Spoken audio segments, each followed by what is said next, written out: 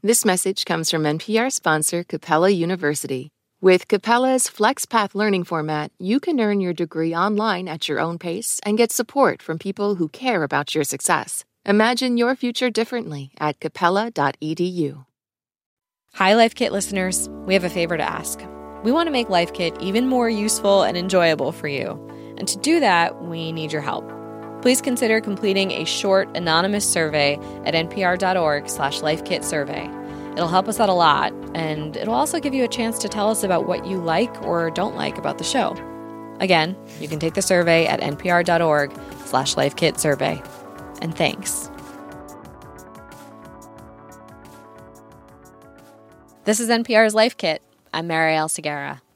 Today we've got a rerun for you on money and romantic relationships. It's hosted by NPR producer Lauren Migaki. And what I love about it is that it gives us some really specific and concrete tools to make those awkward conversations with our partners just a little easier. Here's Lauren. This is NPR's Life Kit. I'm Lauren Migaki.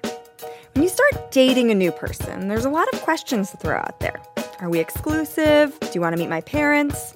And then there are those questions you ask yourself. How vulnerable should I be? Am I talking too much about my ex? And contrary to what Miss Manners might say, we should also be asking questions about money, because money is in everything. From something as small as splitting the check to taking our first vacation together to ultimately building a life together. And all of that requires something called financial intimacy.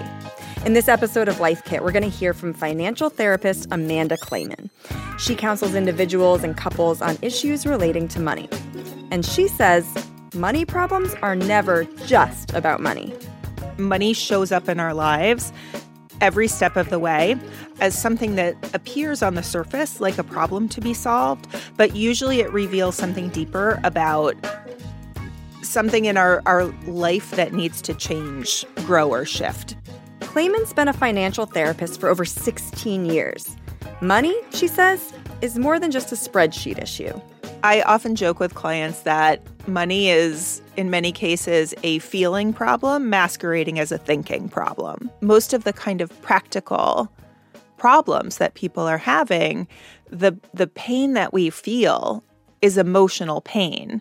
And so what we need to do to solve the problem involves as much speaking to that pain as it does looking at the numbers.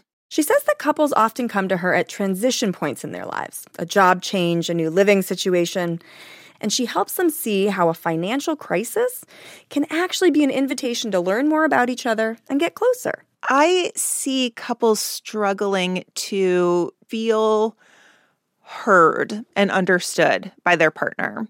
We don't think of intimacy as on the table, even when we're talking about money.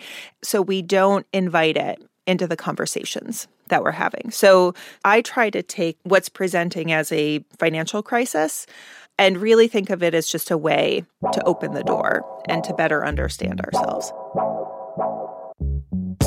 To do that, she uses what she calls the 5 components of financial intimacy. The 5 qualities are equality, inclusivity, transparency, sustainability, and flexibility. This episode of Life Kit, we're setting up you and your partner to have real conversations about money and maybe get a little closer in the process.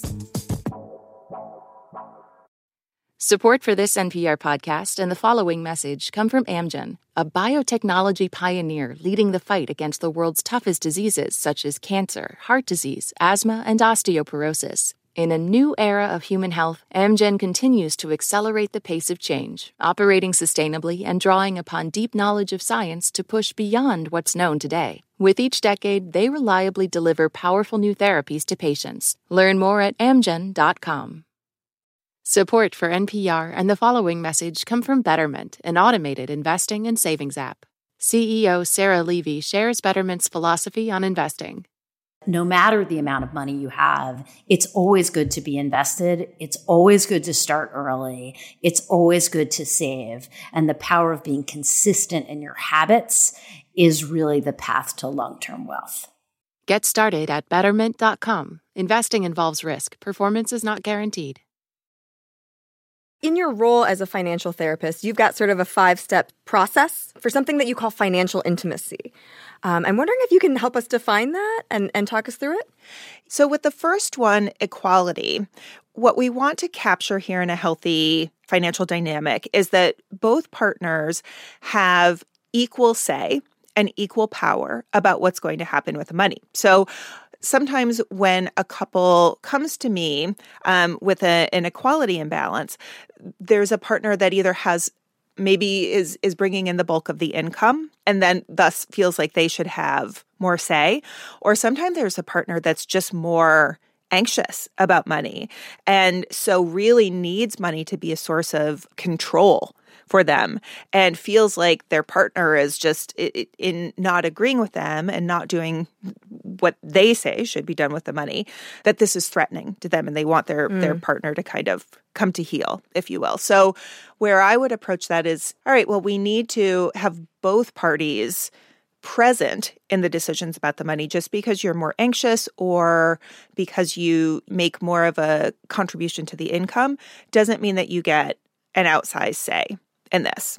The second one, inclusivity, is basically saying that both partners need to show up in these financial decisions too. So if the first one is about equal power, this next one is about participation, because we often find that one partner really wants to exclude the other one, or that one partner wants to opt out. And neither of those works in the long term, because what it does is it kind of sticks the one partner in some ways, even if they're asking for it, with all of the risk if something goes wrong. So if you're the one making all of these financial decisions and then your partner doesn't like it or something doesn't work there, you make a mistake even, there's too much room for blame. And also, we can't have intimacy, which is the ultimate goal, unless we have that inclusivity, that buy-in. Yeah, I feel like you hear a lot of partners say like, oh, he just handles the finances or she just handles all the finances. And you're saying that's something we should avoid. On a surface level, it can work. It's not always a disaster. It can lead to less conflict of money. But if you are looking for ways for money to be a route to intimacy and connection, that really starts with both partners showing up and taking that journey together. Yeah. And then I guess that would lead straight into your next sort of characteristic, which is transparency. Yes. So information is obviously really important when it comes to money. And transparency is about access to that information. We can still have areas of negotiated privacy. We can still say like, we both agree to put this much money in to the joint account. We agree that these are the joint expenses. And then this is the amount that we have left over for making our personal decisions about. That's fine. But there's still transparency in the mechanism of how that decision gets made. There's still transparency in terms of like, if somebody really suspected that something hinky was going on the other side, that they would be able to say, I'd like to know for sure, like, let's get our credit report every single year and go through it together, because our agreement is nobody's opening any like credit accounts without the other one's knowledge. So transparency is kind of like it's like the bumpers, like the guardrails, so that we can all take a look and make sure that everything's going according to plan. Someone's checking your math. Right, exactly. And this leads to sustainability and flexibility, because sustainability, I feel like, is the one that often gets overlooked. So sometimes, like I had a client, for example, who had that high need for control and safety with money, and the couple had some debts, and they really wanted to just put every resource that they could toward paying down the debt. And of course, that made sense when it came to the math. But when the other partner felt like this plan had taken all of the joy out of what money could do. Right, all work and no play. Exactly. Out of their life, that was not sustainable for the relationship, because they now transferred all of this resentment and felt it toward their partner. So sustainability means that we have to compromise in many cases. And so the last piece is flexibility. It means that we can change it if it's not working or if circumstances or needs change. That it's not like, well, we agreed to this and so now you're stuck with it. That we have the ability to learn and change our minds as we learn. And that's okay too. Again, it comes back to we're never done with money, right?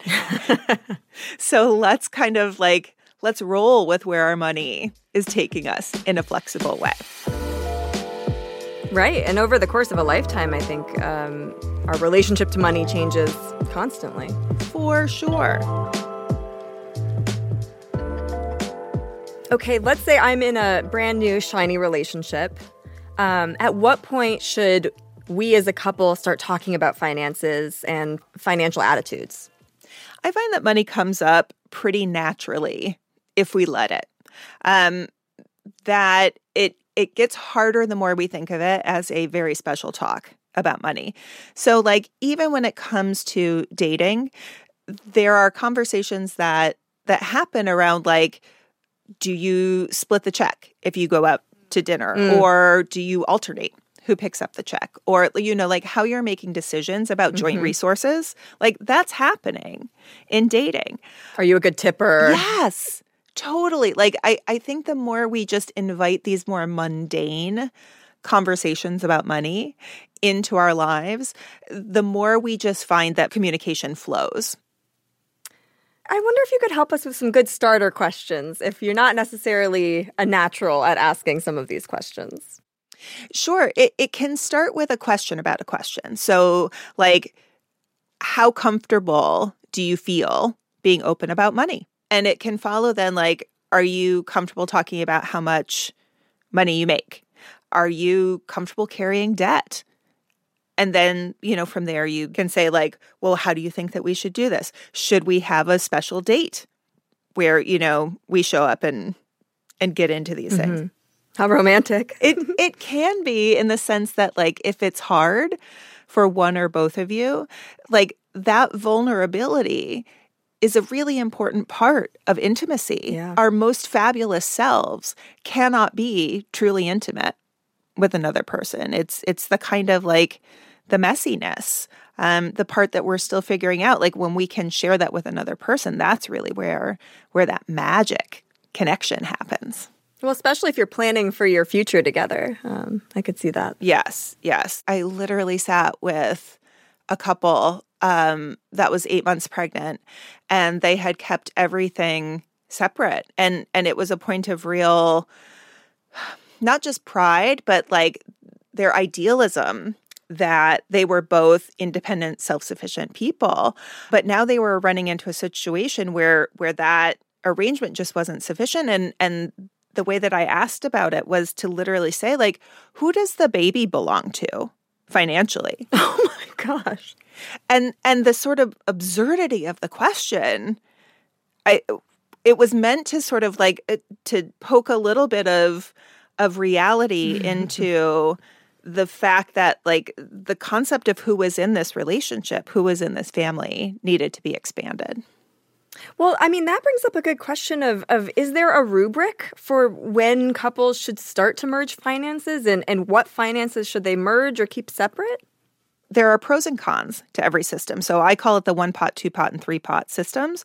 Each setup has things that it does well and things that it doesn't do very well.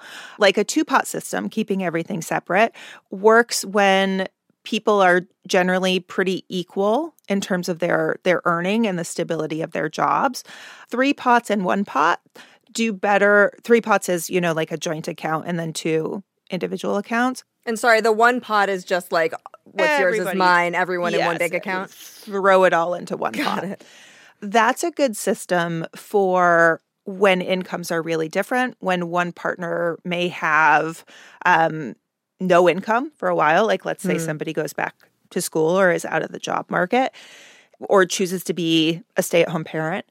I find that when people have a common understanding of their circumstances and what the options are, in these cases, many times there's a sense of agency in making that choice together, as opposed to this is something where the change is being imposed on them, which doesn't usually bring out our best level of participation. If there has been a breach of trust in the relationship, whether financial or otherwise, how would you repair that? Repairs happen over time. Like, we need to understand that initially, after there's a breach of trust, there is a tendency to really be reactive and self-protective. We feel a tremendous loss of control. And when it comes to money, because money is kind of hardwired into our sense of survival and that kind of reaction, we can get very, very closed off and very self-protective. It doesn't mean that that's where we're going to be forever. So if we go back to our 5 characteristics here, like transparency is going to be super important. Inclusivity, making sure everybody's involved, is really important. The sustainability piece is probably going to need to be reexamined to think of what happened and was going wrong for how long before that.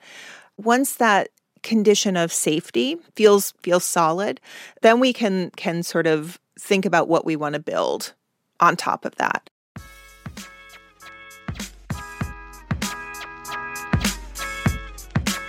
If you had to give sort of an elevator pitch for financial intimacy, what are the top things that you feel like any person should know? People should know that when we come to money discussions with the objective of being correct or being right, that we are missing opportunities to make money a source of intimacy. It's almost like money is just a stand-in for anything in relationships. You can't come to any conversation wanting to be right in a relationship, I have learned. It's so true, and it's so frustrating because human beings love being right. It just lights up our brain. It's like such a fast track to dopamine. We're so addicted to it. Well, I will just say, Amanda Clayman, thank you so much for joining us. Thank you, Lauren. I really loved being here.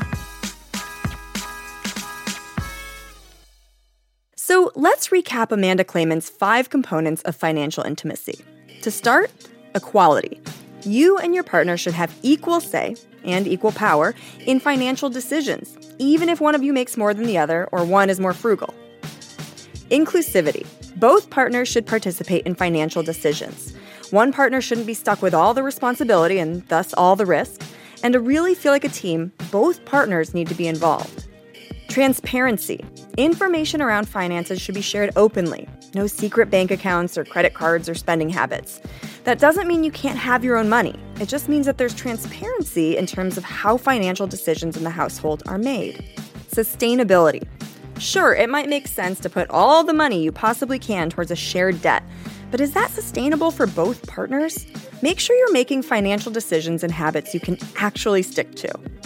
And finally, flexibility. If things aren't working or your financial situation changes, stay open and be willing to change your mind. Before we wrap things up, just a quick reminder to have you complete that survey we mentioned at the top of the show. It's at npr.org/lifekitsurvey. It'll really help us out. Again, npr.org/lifekitsurvey. This episode was produced in collaboration with WNYC's Death, Sex, and Money. They did a series on financial therapy where Amanda Clayman counsels a real couple struggling with financial issues, and it gets really real. You can find Death, Sex, and Money anywhere you listen to podcasts or at deathsexmoney.org/financial therapy. For more Life Kit, check out our other episodes. I hosted one about how to curb unnecessary spending, and we have another on how to brew a bomb cup of coffee. You can find those at npr.org/lifekit. And here, as always, is a completely random tip from listener Chrissy Jones. Whenever you go look at a recipe online, if you click the print recipe button, it will take you to a completely separate link without all of the backstory behind the recipe and all the extra details that you didn't ask for. And then you can save that link. So if you ever want to go back to the recipe, you can just go directly to where all of the instructions and the ingredients are, and it saves you a bunch of time. This episode of Life Kit was produced by Claire Marie Schneider. Megan Kane is the managing producer. Our production team also includes Andy Tagle, Audrey Wynn, and Janet Lee. Beth Donovan is the senior editor. Our digital editors are Beck Harlan and Wynn Davis. Our intern is David West Jr. I'm Lauren Migaki. Thanks for listening.